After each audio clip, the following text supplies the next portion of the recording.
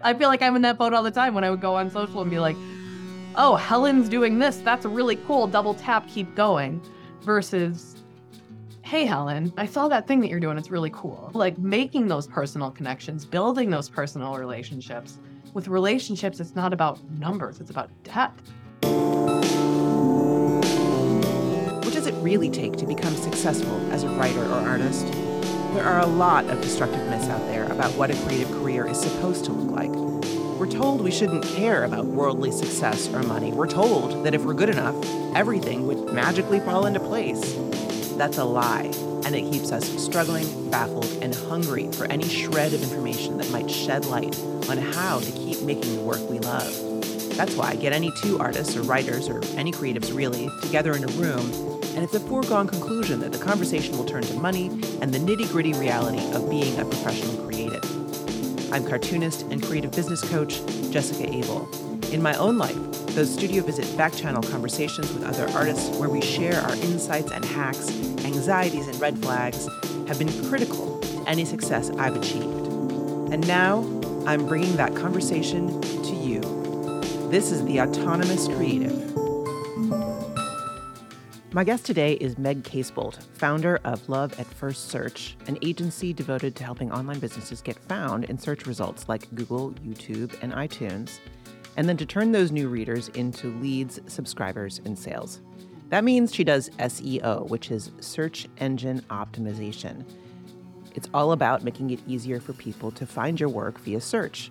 And we'll talk about that in a little bit. I know it's slightly scary, but also extremely intriguing in equal measure to most people who listen to this podcast. Really, for anybody who creates content, the idea is pretty cool. People organically finding you, wouldn't that be nice? A few years ago, Meg was in a situation that I think will sound familiar around here. Meg's business was super active on social media, even though it made her feel anxious and overwhelmed, and she was burnt out.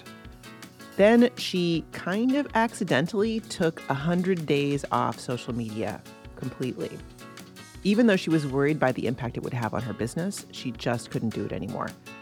And then nothing really changed. She still had leads. She still had new clients coming in. Social media had been taking up a ton of her time without contributing very much to her sales.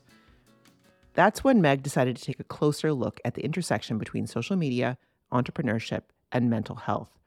And that turned into a whole new project, Social Slowdown, which was first a podcast and is now a book. Social Slowdown: Take a Social Media Break, Set Better Boundaries, and Market Your Business Without Sacrificing Your Mental Health. Meg came to her business via a long and winding road involving nonprofit management and design, so she very much gets the creative mindset. She also mentioned in our pre-recording chat that she's a romance novel superfan.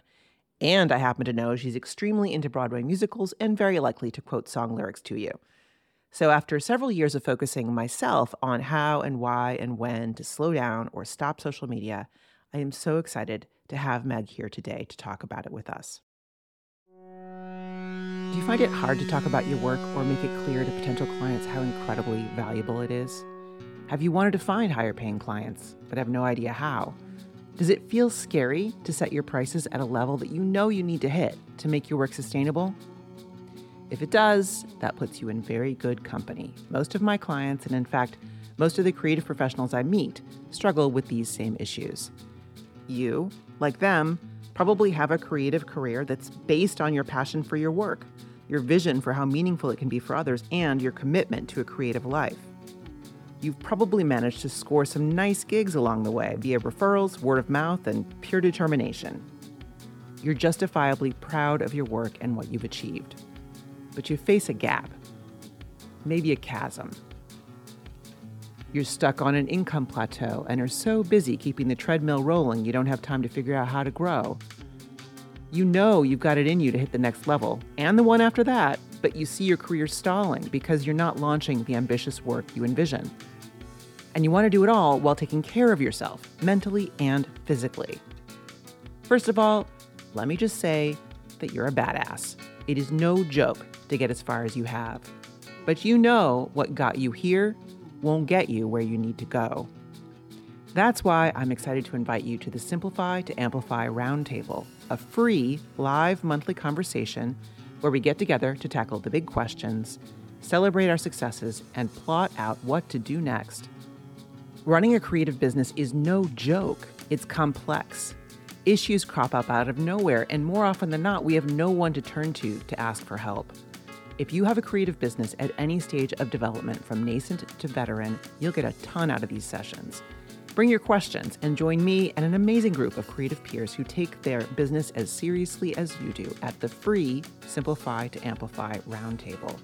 Check out jessicaabel.com/star. That's JESSICAABEL.com/star to register for the next session of the Simplify to Amplify Roundtable. I'll see you there. Okay, now let's start the show. Meg, welcome. Thank you. Okay, so for our audience here, can you start off by just kind of giving us the quick version of what is SEO and what does an SEO specialist do, so we can understand where you're coming from? And also, so how does SEO differ from social media as an audience building, visibility building technique? Sure. So SEO stands for search engine optimization. A search engine is any platform or tool that you use that has a search bar on it.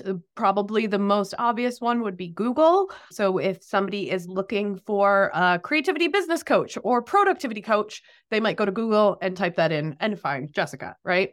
Also, YouTube is the second biggest search engine on the planet. People often go there for tutorials, not just to watch people unbox gifts or whatever people do on YouTube, but they are going to discover something new. Apple Podcasts, Amazon, eBay, these are all search engines that you can use so that, and here's the second half of your question, so that when your audience is looking for what it is that you offer, for what it is that you can do to help them, you will already have thought through what it is that they need, and you can show up in those search results for them.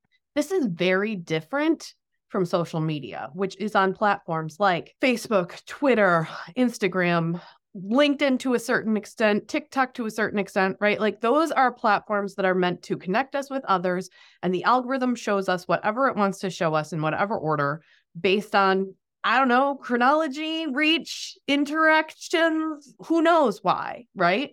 And depending on when you show up on those platforms, that'll tell you what is shown to you. You're not going to seek out information. You're not going to solve a specific problem. A lot of times these social media tools are much more about entertainment, connection, networking, but not necessarily problem solving.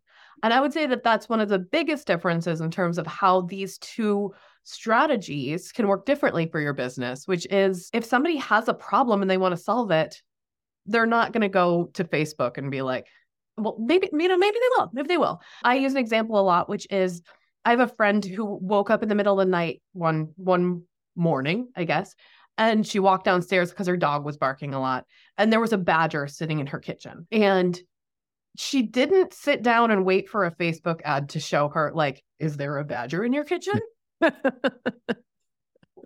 Do you need pest control services? Right? She's like, oh, I don't know if I can swear on this.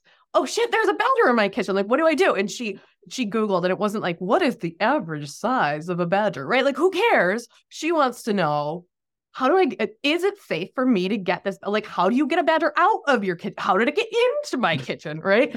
And she figured out that the dog door had been left open and the badger had walked in behind the dog. And so what you have to do is you block off the house and then you make clanging noises anywhere else and you turn on the lights and the badger walked right out, right? But like, search is for those moments where people have a problem that needs to be solved, ideally fairly quickly. And if they find you and you're like, do you have a badger in your kitchen?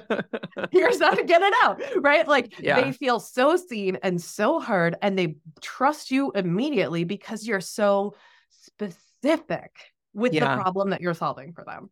I think that the question that's going to come up in this community, a lot of people here are writers, they're artists, they're people who are not doing something that solves a problem like there's a badger in your kitchen. They're doing something a little more difficult to kind of express in some sense. And in some ways, I think there's probably some value in showing up on social media regularly, talking about whatever it is that you're interested in, that your work is about, just to build relationships and community around it. It's not necessarily business building in a direct sense, but it can be community building.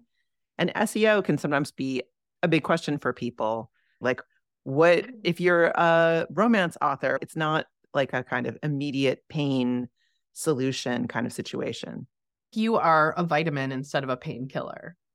Yeah, or a brownie instead of a painkiller. Ooh, I want a brownie now. I have done a lot of work with people who are like jewelry designers, and there isn't really like, sometimes there's a problem to be solved about, oh, I'm in a wedding and I need a rhinestone necklace that will match the other bridesmaids or whatever, but there's often not an urgency behind it. And sometimes it's like, I don't even know exactly what I'm looking for, but if I see it, I know that I'll like it, right? Sometimes there's some of that vibe to it of, I know I need a necklace. I don't know even what it should look like, but I want it to be silver. And then they might go, oh, a silver pendant necklace. Oh, but actually I want it to be a silver pendant necklace, maybe with some turquoise. As people are searching, they might get more specific. Now, if you are building your website and you have silver turquoise pendant necklaces, but you only call it the Suzanne necklace, then nobody's going to know. Right. So there are ways to talk about like, you're looking for these qualities, whatever, like you're saying, like, how do you discover romance novels? How do you discover things that are going to be pleasurable for you? You're looking with certain kinds of keywords then too, even if you're searching Reddit or whatever else, you're not going to find those things by searching in something like Facebook or Instagram easily. Like it's going to be really hard. I find search, I have tried search in those platforms and it has not worked for me. You get totally useless results. TikTok's a little different. And my daughter, who's 15, basically uses TikTok instead of Google. Like she finds like recipes and fashion and all the stuff that she wants on TikTok by searching. So that is, I think, something that's shifting where that sort of crosses the boundary between search and social. Yeah, I agree. And I think TikTok's a little bit different because it does have a very strong discovery algorithm versus many of the other social media platforms don't show you anything new. They show you featured content, but not necessarily new things that are outside of the scope of what you're looking for. TikTok's much more of a search platform. But to your point, even with romance novels, I'm still searching for tropes in romance novels. I'm sure, like, that's what I'm saying. Like there's still things, right? There's still keywords you can put in to a search of some kind. And you're looking for, I know there's like, I don't read romances, but there's like a bunch of specific types of romances, right? And people are like, I'm in this camp or this camp, right? I really want like an enemies to lover vampire romance. Oh, yes. Yeah. Right. But those people are seeking out something very specific. And that's the benefit of search, is that you can be specific in your content creation and give a list of here's all the vampire romance novels, and people who are looking for werewolves won't find vampires, and vice versa. So it can allow you to be more specific, and it can allow you to get found for something that is, you know, maybe not a lot of people are looking for this topic, but they can find you very easily and you can rank for it very quickly because you can get targeted. And it doesn't have to be either you do search or you do social. Course. Yeah. So, you know, a lot of people will create something on their website or record a podcast interview like we're doing right now. And then you can take the podcast interview and use the script and get the transcript and put it on your website so that people who aren't here live can find this interview later. But then you can take that and repurpose it and put that on TikTok or Instagram Reels. So it doesn't have to be one or the other. You can continue to create content in front of the audience that you're hanging out with on social, but it doesn't have to be, you must post on social every day. Yeah, it's that intensity, I think, that is so demoralizing, and like the demand that you need to prioritize that over all other things. So your new book is called Social Slowdown. Do you use social media? And if so, how? I still use it, but like almost, I probably log into my accounts once a week and just make sure that nobody's DM'd me. LinkedIn a little bit more than that, but I mean, as we were saying in the comment box, it's like the notifications could be, even when I've adjusted my notifications, I'm still getting people cold DMing me and saying, don't you need SEO services? And I'm like, did you look at my profile? If y'all are getting those notifications, like it's not personal. They're just spamming everybody. Even those of us that do SEO for a living still get those. Don't you rank number one for whatever search term you want. And I'm like, yeah, I want the search term that you want. So You're going to get me above you on the search results? That would be great. And the other difference, I think, from where I used to be even 5 years ago till now is I go into the social platforms because there's something specific that I'm looking for. I'm like, oh, I want to post something onto the local Buy Nothing group, or somebody told me to check out this specific post. And then I'm out because it's just like, I think I've detached my ego from my profiles and like the vanity metrics around it. And also I have found other ways to spend that time. It used to be, I would just be like, oh, I'm bored. I'm waiting in line at the grocery store. Let me flick open Instagram and like kind of see what's going on. But that's a habit that we can choose to engage in, or we can choose to draw back from. So my boundaries around social media are really tight. Not on everything in my life, but social media, I can be like less than an hour a week I'm spending on these platforms. But it took a long time to get there. Yeah. Yeah. And I mean, in your book, I've never been a huge social media person. I've never like been that on it, but you did bring me some clarity on a change that I've observed without really thinking about it too much, because I know that it used to feel possible to kind of keep up with people and things you care about by visiting a few feeds, checking some stuff out.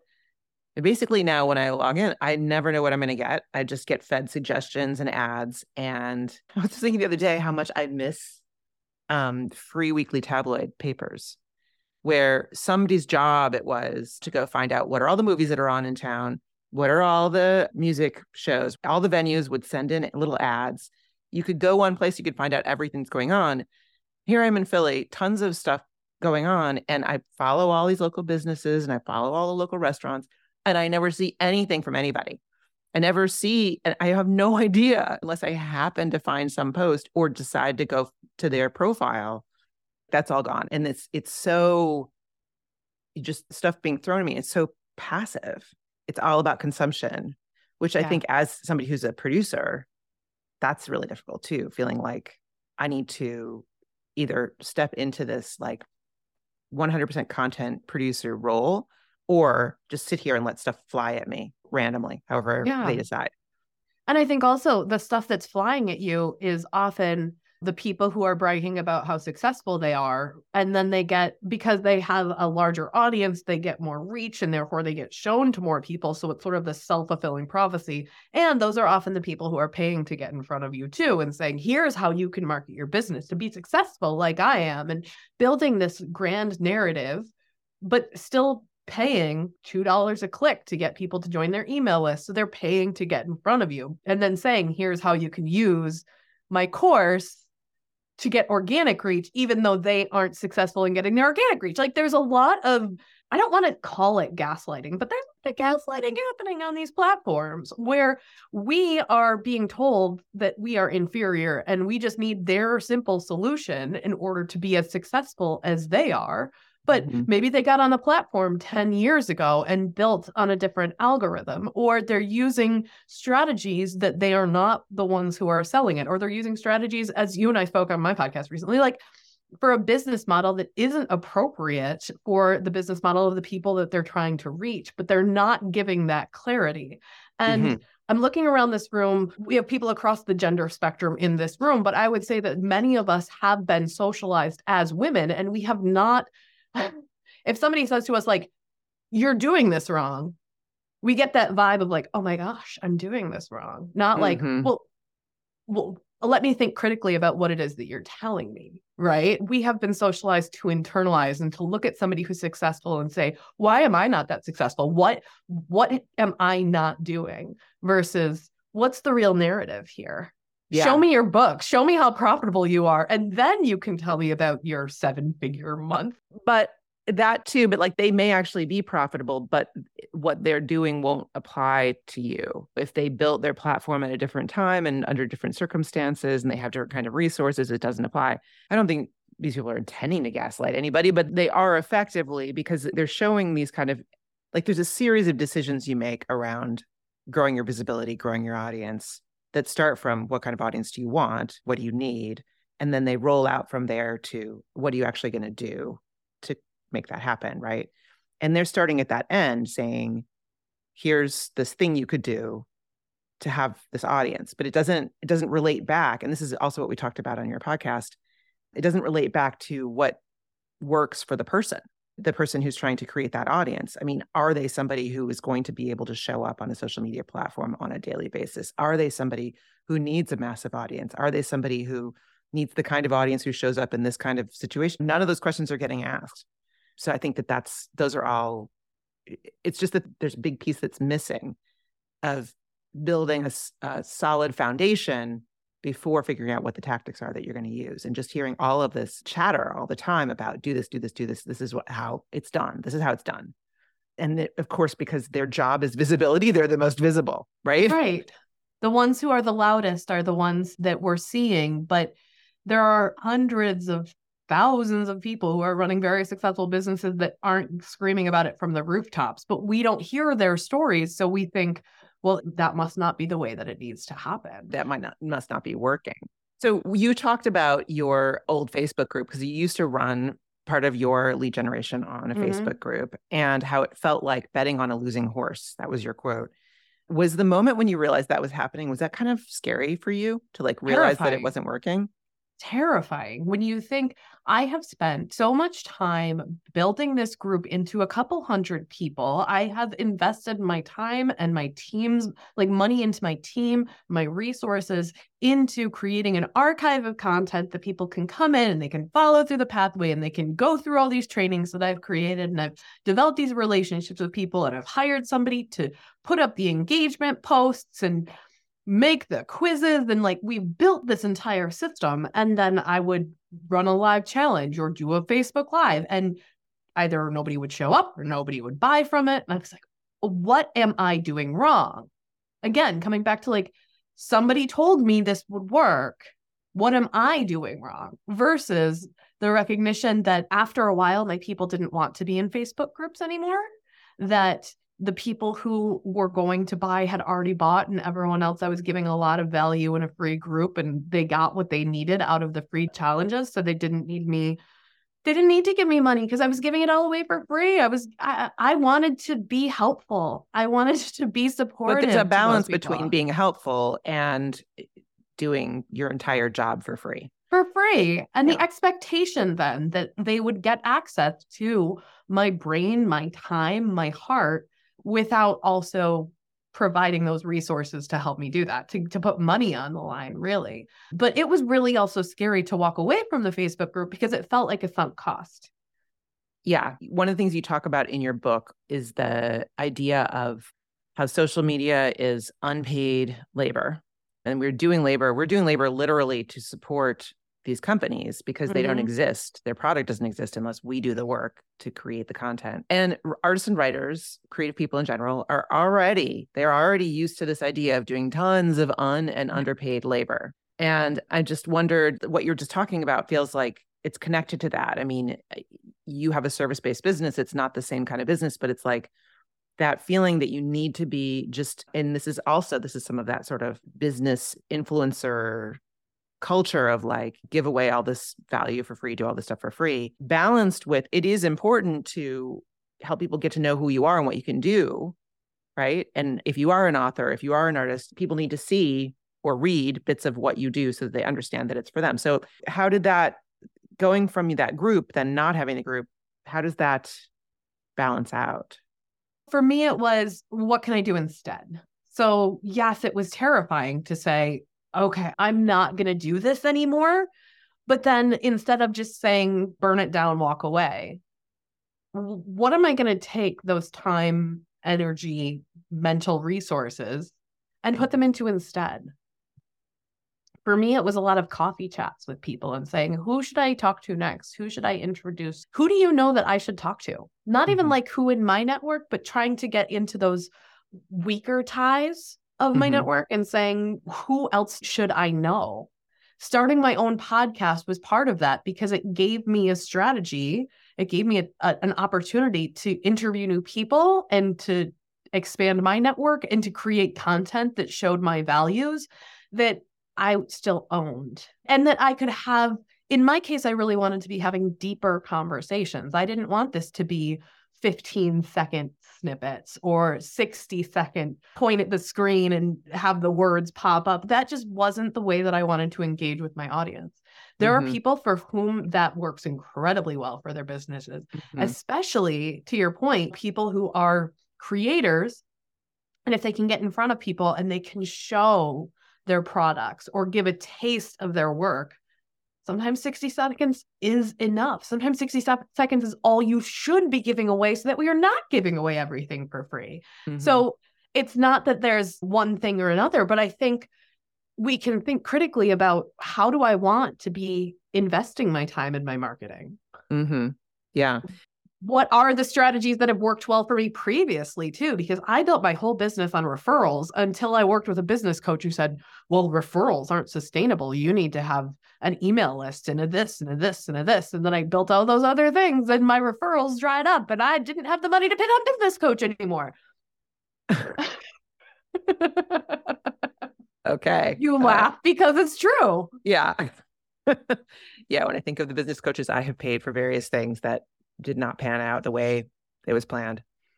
Yeah, that's a lot of money. Okay, so the last third or so of your book is a very practical, hands-on guide to creating a marketing plan without reliance on social media, which doesn't mean if you like it or you're using it and it's good for you that you need to leave it. But how do you take some of, like you're saying, take some of that energy that's freed up by not spending a bunch of time on it and do something else with it? Because you got to do something, right? So obviously it's a third of a book. There's more than we can cover here, but can you give us, like, I don't know, some top ideas or highlights from that how-to part? Sure. So my recommendation is to think of your marketing in sort of two buckets. One is your content.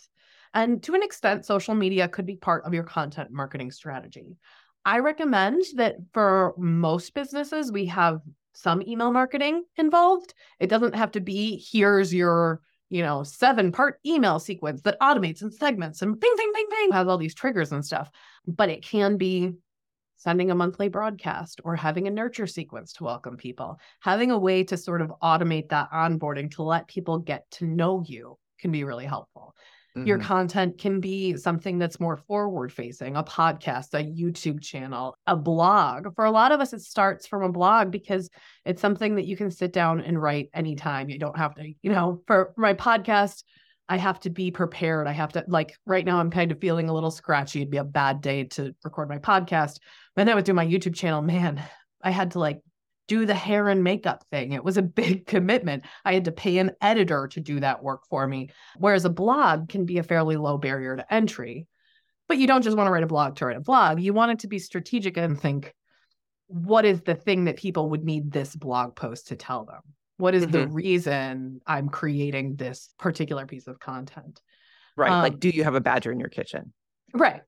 That I have that right there in my website. You can go search for the term badger and you'll find my badger in the kitchen post.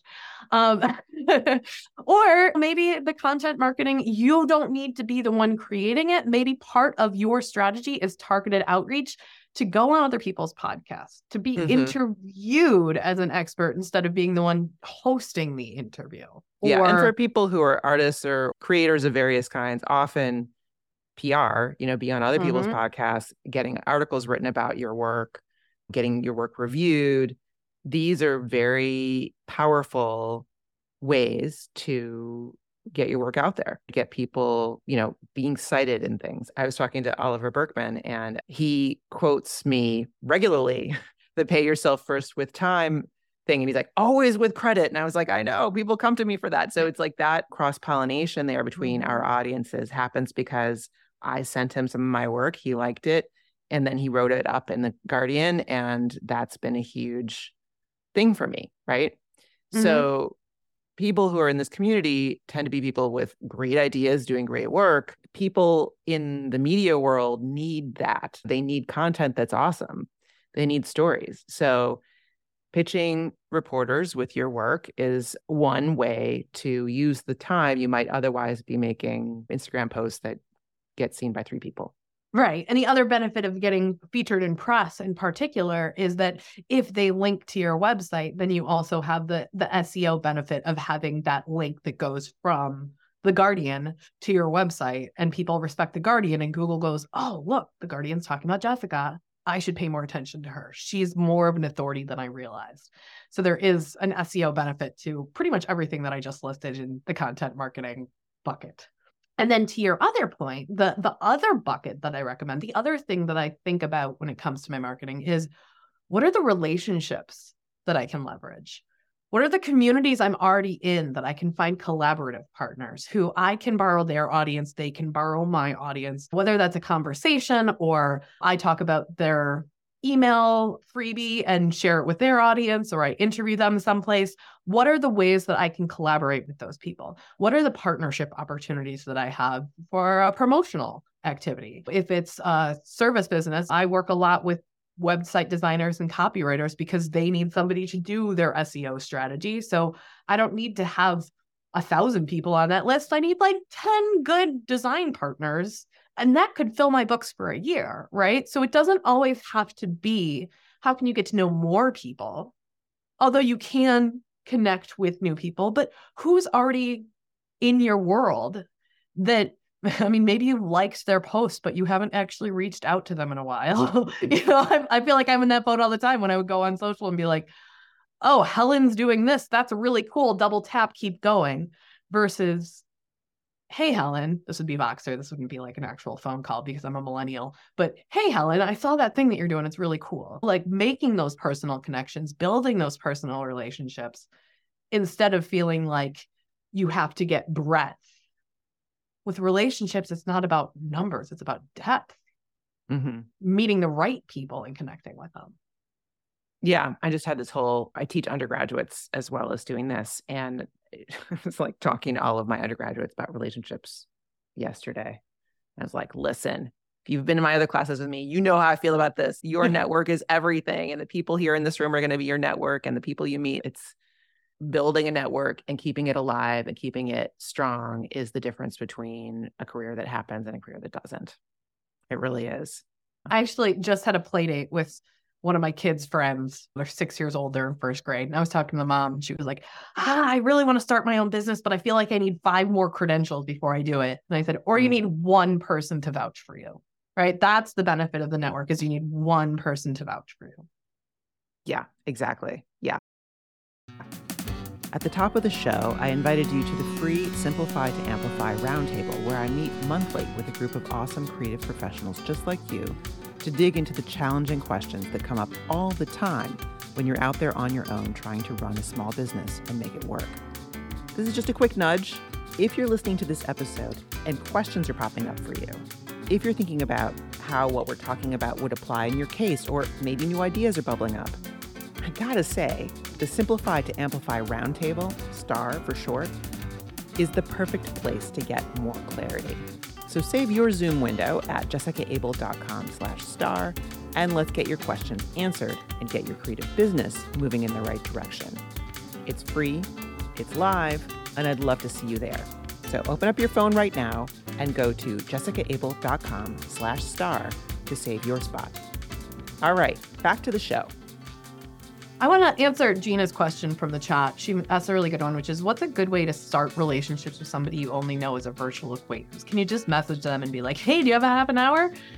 That works sometimes. Depending on what's happening in my life, if somebody messages me, I'll be like, yeah, let's hop on a call. Another thing that I love to do is go to a platform like a LinkedIn and see if you have any mutual connections with that person.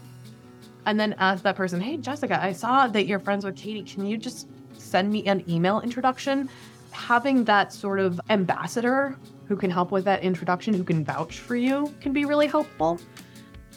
I'll also find something that person created and start it with a compliment.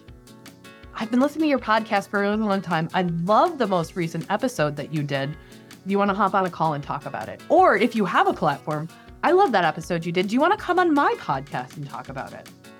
I think that last one will definitely work, but the one where you're like, I loved your podcast episode. The additional twist to this, which comes from Michelle Warner and her thank you strategy, is don't just say, I love your thing. Talk about something very specific that you love about it. And then what did you do with that thing?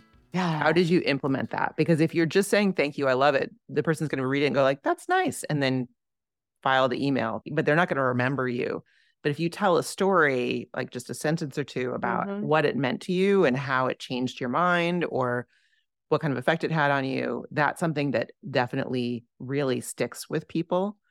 And don't worry if you don't get an answer. Like, you could write another one a month later and be like, hey, new podcast episode. That was amazing. No one's sad to get those things. They're going to remember you. And at one point or another, there's going to be an opportunity to actually connect with them directly. It's really, really powerful, but it does require putting a little thought into it, not just writing a straight up like, hey, you're awesome. I think you're awesome. I needed to hear that today. None of that. That's just not useful to you or them. I mean, it's nice, but it's like just nice. Yeah. And I just put Michelle's website into the chat box because I think that she's brilliant about her approaches to doing this. And I highly recommend checking her work out. But I love that reminder that like you need to personalize it. You need to give yourself a reason for that person to agree to your time, right? Like you and I both host podcasts. And so we're constantly getting pitches that are like, love your podcast, would love to come on and talk to you about this. Like, dude, totally guys, unrelated I have a thing. podcast. I have a podcast called Social Slowdown. Do you know how often I get pitched for people who are like, how to get more Instagram followers? I'm like, did you look at the brief? Did you read anything on the website? Yeah. And I'm doing a podcast full of creative people and for people with creative concerns. And I get stuff like, my boss was the top 40 under 40 on Forbes. And I'm like, okay, whatever. Like, nobody I'm talking to is going to care about that. Yeah, I just ignore those and delete them. But the point being is like, if you're trying to develop a relationship, start by developing a relationship. Think about what this person's work means to you. Even if it's one way, because they haven't answered you yet, you're starting to understand where your threads cross and how those things, what could be the basis of a connection with this person. I think the first time you and I talked, you were like, I live in Philadelphia. And I was like, I went to college in Philadelphia. Let's talk. Like, it wasn't, how can we collaborate with each other to mutually grow our businesses? It was me making fun of Philadelphia and you defending it. No, I don't think I did that. I think you were misremembering that conversation. Most Philadelphians do come to its defense when I start to bash it. But yeah, but I'm not a Philadelphian, so no, I like. But it doesn't have to be how can we leverage our businesses and how it can start with what do we have in common? And I think it's important to always bring those things in. So I think that for, again, a lot of people who come through this group, the idea of one-to-one relationships feels like, wow, I'm trying to sell thousands of books. How did that help me?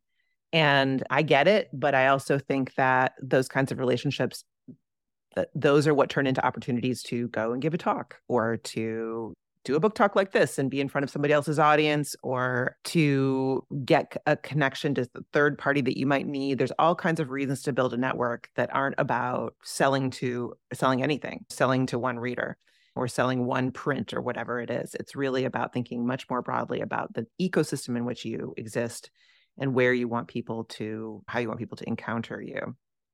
And the recognition that not everyone's going to buy from you, but everybody knows somebody else who might. Yeah, exactly. Eventually those things start to come together, and the more seeds you plant, the more you get from that. There's a follow-up here, which is, as an introvert, what do we talk about over a coffee date? Just chat, or how can I add value for them? If I'm trying to get clients and don't want to appear desperate, well, first of all, don't ask for clients. Like, don't ask for referrals at all. Like, the first time you talk to somebody, if they say, how can I help you? Say like, well, if you happen to know somebody who needs da-da-da, let me know. I'd be happy to talk to them. You're looking for points where you're crossing over, again, like sharing about how your businesses might fit together. You're looking for ways to help them as well. How can you be of service to their enterprise, whatever it is? So first, I think I always, on a call with somebody new, I'm always just like, tell me about your business. Who do you work with? What do you do? That kind of thing. And then I expect them to ask me that also. And then we're starting to find things that cross over. What do you do? Yeah. And I think instead of it being, how can I get clients from this conversation? It's, how can I help this person? And hopefully there's some reciprocity there. It may not be immediate. Oh, great. I love hearing about that. Do you know this person yet? Who can I introduce you to? How can I help you with this? Which may not turn into money, but goodwill is just as important, I think. It's much harder to track. It's much hard, you can have like a coffee date with somebody that doesn't actually turn into, I have coffee dates that come out of, or clients that come out of coffee dates that I had 3 or 4 years ago. And then, oh, somebody said that they needed an SEO person and I thought of you. You never know when that's going to happen or who it's going to come from. And so it doesn't feel like as good of a use of your time to invest in those relationships, because you also can't open up your phone and be like, oh, what was my reach and my engagement on this coffee chat, right? It's harder to measure, but it is still important to track. It also does feel good because you're talking to a human who's interested in what you're doing. So there's it's a very direct feedback loop, which I actually really enjoy when I'm having those kinds of chats. There are definitely times when you talk to somebody, you're like, oh, this is not a fit. And then that's fine. You have total permission to never talk to that person again or never reach out to them again and not make time in your schedule for them. That's fine and appropriate. You're there for a reason. You should know you're there for a reason. And hopefully they know you're there for a reason too. And they're not expecting to nobody opens up their calendar just because. There's some kind of reason behind it. And I think, you don't know what it's going to turn into. I had coffee chats 7 years ago that turned into me hiring a business coach that sent me leads. I've had them that turn into masterminds that we talk every quarter and have for 5 years. And you don't know what that person's going to reach out to you with later and say, hey, I thought about you. Are you interested in that? So going into it with an open mind instead of what can I get right now? How can I help this person right now? It's building a network that may or may not pay off right away. Yeah. And a much lighter weight ask you can almost always ask is, who else do you know who you think I should talk to? And so that's always, I think, like 95% of the time, that's an appropriate question to ask. And you could then get an introduction to 1 or 2 more people. And maybe those people will be a closer fit to what you need in your network. And maybe it's not a coffee chat, right? I have a lot of clients who have success with personal email outreach of saying, hey, I am doing this new thing. Do you know anyone who might be interested that you can introduce me to? And I don't have to get on a call to tell that person something. But if I have that goodwill already established, I'm like, oh, great. Let me have you. I was just on this podcast. Do you want to talk to this person? Right? These connections can happen without needing everything to be that 30 minutes on Zoom connection. Yeah. And to get back to social media, like I've used LinkedIn especially, but also Instagram messaging for these kind of conversations and never talk to somebody on the phone. We'll go back and forth a few times and sort of get introduced to somebody else via the same messaging platform. So there are definitely ways to use that as well to get back to the social media thing. We did have another question that I want to make sure we get to, which I think is important in terms of the slowdown part of social slowdown. Leah asks, how did you get there? How did you get to the point of checking in once a week? Is it just strong boundaries around the scrolling habit? And you do actually talk about in your book, you talk about weaning yourself off and you give some steps. So I definitely really recommend that. For me, it started completely accidentally because I burned out. So as just shared, I had a Facebook group. I decided to close it down. And then once I let go of my social media manager who was running it for me, I didn't have somebody there to be like, hey, what are we going to post on Monday, Tuesday, and Thursday? And without having that prompt from somebody else, I sort of just forgot. Like there's the Meg has ADHD answer without somebody to tell me, hey, here's your executive functioning you need to do. But after I think it was about 40 days after I made that decision, I looked at my calendar and I went, I guess I didn't really need that. I needed to walk away because I needed the white space because I was feeling very unhappy with Facebook at the time. And then after I did, and I realized that, well, at the time I was still also creating YouTube videos, blogs, and emails every week. And those were still going out to my list. So I didn't feel like I had stopped marketing. I had just stopped posting on social media, which is the difference. I think sometimes we feel like we have to post on social or nobody will believe that we're working. And by still having that outlet of, look, I have this YouTube video, but I'm not going to repost it to a Facebook group because I don't have a Facebook group anymore. So you have to just go to YouTube. That felt really good to still have that production happening. And then once I'd been a couple months of just like, okay, I don't have the Facebook group. I'm not going to post on the thing. And I was still getting clients from my referral network. I kind of realized maybe that wasn't where my leads were coming from anyway. And that also helped me detach that knowledge of I was doing that, but it was really hard to track whether or not it was working. And when I took a step back, I didn't see a major difference in my sales pipeline. Okay, that's good to know. Now, I did put more effort in my email marketing at that point because I thought if I no longer have this sort of space to nurture people, how do I want to engage with them? How do they want to engage with me? I still wanted to build that relationship. I still wanted to have a place where I could be in dialogue with people, but I made the decision of I don't want it to be in Facebook. I don't want it to be in the Instagram DMs. I trained my team and had a canned response that we would put in. They would check the Instagram DMs. And if people were like, oh, let's talk about this, I'd be like, great, here's my email address. Please go fill out my contact form or email my support address because then we won't lose you. It's really hard to like mark on red and have to go back in your DMs and remember who you were talking to and what do they need. And I can't put that on my calendar very easily. And it doesn't integrate with my project management tool nearly as easily as just tapping something in my email that will tag it, that will send it to ClickUp, right? Like it's much more difficult to track and to not lose people in that process. So I just tried to push everybody into my inbox. Yeah. I think Chris asked a good question here, though, because I think that there's a distinction to be made. And this is also goes back to your like standing in the grocery line and scrolling Instagram. Chris says, I've often thought that Facebook started out as a personal network and that the business world tried to steal it and that was a mistake. Is there an argument to place Facebook and any other social media for that matter in a personal only category? Yeah. And I think that's okay, right? I was reading something recently. What was it? Facebook and Instagram just rolled out Threads, which is like their new thing. And I saw an article pop up the day after Threads was released that was like, how long until marketers ruin Threads? Because it can be fun. It can be engaging. I used to love going on Facebook and like poking my brother and seeing what my college friends were up to and seeing all the baby pictures and the wedding pictures.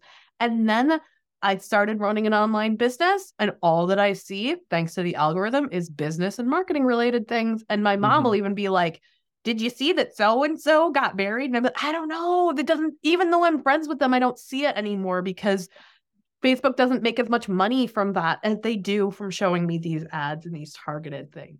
Well, that's what I was saying about like tabloid papers that I miss, like the free weeklies, because I actively follow stuff in my local area, and yet I still don't see anything. And so I agree that when I don't use Facebook at all, but when I do use Instagram, I use it just as a human. And I'm like looking at my human interests, not at my business interests, generally speaking. But I still find it super frustrating. So I do think you can make those divisions. For me personally, it still doesn't work on a personal level either. Yeah. And I try to delete it from my phone when I don't need it for a business purpose. I just get it off the phone. So I only look at it every once in a while on the desktop. You have, Megan, we don't need to go into the details here, but you have a bunch of specific ways to think about how to decrease the amount of time you're spending on social media, how to like put boundaries around it in the book that I'm sure come from your interviews as well. Absolutely. Yeah. And I've had people come on and say like, I thought I had to be on all the platforms for my business. And then I realized that I just like to watch TikTok videos of people making creepy doll houses. And so I'm not going to post on TikTok anymore because that's not enjoyable. It doesn't help me get clients. It doesn't feel like a good use of my time. That is just going to be like a entertainment platform for me when I'm relaxing at the end of the night. That's a choice that you can make. For sure. Yeah. You don't have to post about your business in all the places all the times in order for those tools to be useful to you. You can say, I'm going to use LinkedIn for my actual networking, and then I'm just going to enjoy these platforms for what they were actually intended to do. What was the intended purpose of Facebook? It was to connect people. It wasn't to sell your offers. Initially. Of course, their mission has evolved and changed over time. Instagram started as a photo sharing platform, then it became a video sharing platform. Now it's more of a shopping network, right? Like these things are going to change and evolve.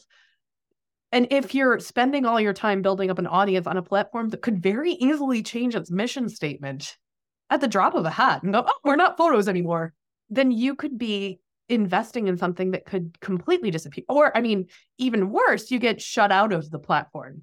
Yeah. I mean, I think it's hard though. It's hard when you have, so when you're talking about one kind of thing, which is building business, building an audience for your creative work in some sense or another on a platform.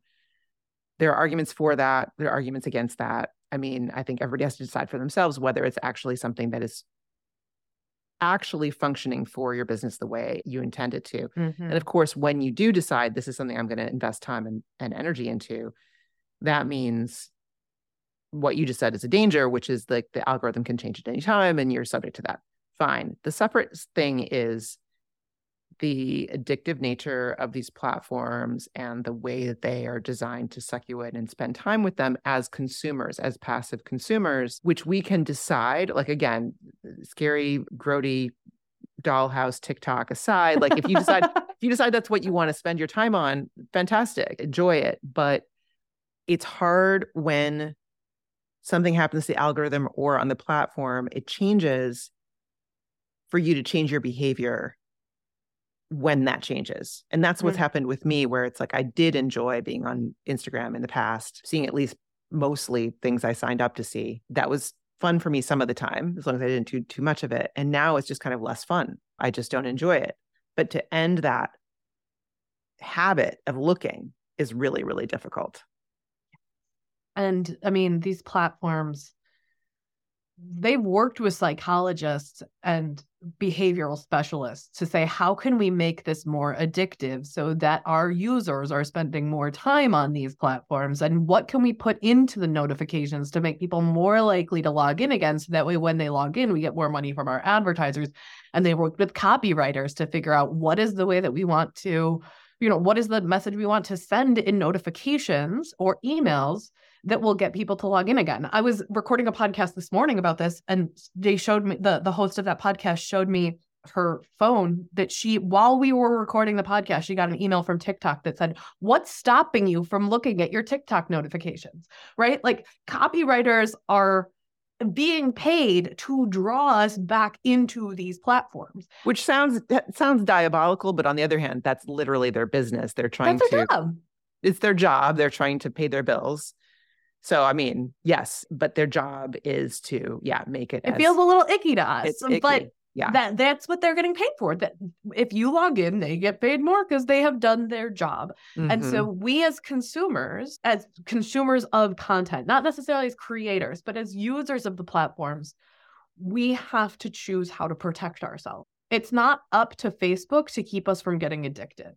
I'm getting a little libertarian here, aren't I? Right? But we can protect ourselves in much the same way that, like, the way that the social media platforms are built, it's meant to activate the dopamine receptors in our brains, very similar to gambling. And it can cause that same addictive response of, like, I'm pulling the slot machine, I'm hoping it'll light up, I'm going to hit the jackpot. That's the same feeling of, like, I'm going to go viral on my content, or I'm going to find the thing that is the answer to my problems. Like, I'm going to Vegas in 5 days. I love gambling, but I have to come up with a plan going into it that isn't just, I'm going to pull the slot machine until I hit the jackpot, and then I'll just keep going, because, like, my husband and I have a very specific strategy of, here's how much we're going to spend every day. And once that money runs out, we walk away, because we have a container, we have a boundary that's we've agreed upon beforehand. Otherwise, there goes my kids' college fund. Boy, that's dire. I'm not the gambler. He's the gambler. He's a poker player. I'm not the gambler. You're the gambler. All right. I don't have a problem. No, I'll be at the pool and the buffet. I'll be at Cirque du Soleil. I won't actually be at the craps table. Okay. On that note, I think we're ready to wrap this one up. That's awesome. Thank you so much, Meg, for being here. Meg's book is called Social Slowdown. And Meg's podcast is also called Social Slowdown, and I recommend both. You can see what a charming host she is, and I think you really enjoy it. So I hope you'll check those things out. Meg, thank you for being here. Thank you so much. I really appreciated it. Thanks, everyone. Meg and I were having so much fun at the live recording that I completely forgot to ask her the classic outro question, which is, and where can people find you? So if you want to get your own copy of Social Slowdown, which you very much should, check out socialslowdown.com/book. That's pretty easy, right? socialslowdown.com/book. And if you're ready to learn about how to improve your chances of being found via search, or you want to find out more about the Social Slowdown podcast, find Meg at loveatfirstsearch.com. Thank you so much for joining us today for The Autonomous Creative. Our show is produced by Matt Madden. Our production coordinator is Lucina Boyhandian, and our production assistant is Rhiannon Sunday. Music is by Matt Madden, and I'm your host, Jessica Abel. You can find all our takeaways as well as any links and extras we mentioned today, plus transcripts, in the show notes.